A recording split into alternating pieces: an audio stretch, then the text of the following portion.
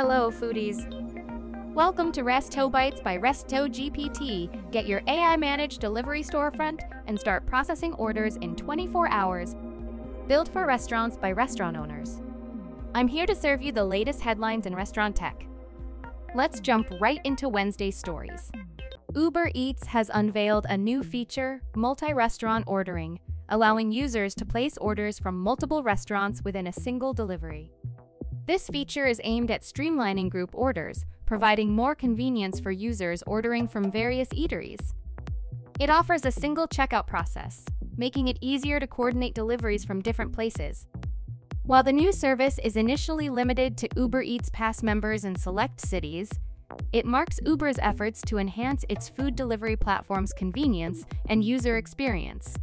Moving on, popular chicken finger chain Raising Cane's is once again teaming up with Singer Post Malone, this time for a special promotion at their Cowboys-Themed Restaurant. The partnership was made possible through the power of digital media, as Post Malone is known for his vast social media following. This collaboration showcases how the world of celebrity endorsements and restaurant promotions is evolving in the age of digital marketing. Raising Cane's and Post Malone have found a unique way to blend their respective fan bases in the digital realm, reflecting the growing influence of online platforms in shaping such partnerships.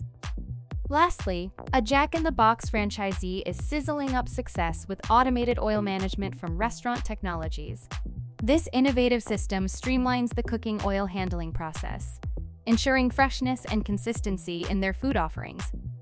By automating this crucial task, the franchisee can maintain operational efficiency while reducing oil costs. This development highlights how technology is transforming back-of-house operations in the restaurant industry, leading to improved product quality and cost savings for franchises like Jack in the Box. And that's a wrap for today's Resto Bites, brought to you by RestoGPT. Stay tuned for more updates and trends in the restaurant industry. And don't stay hungry.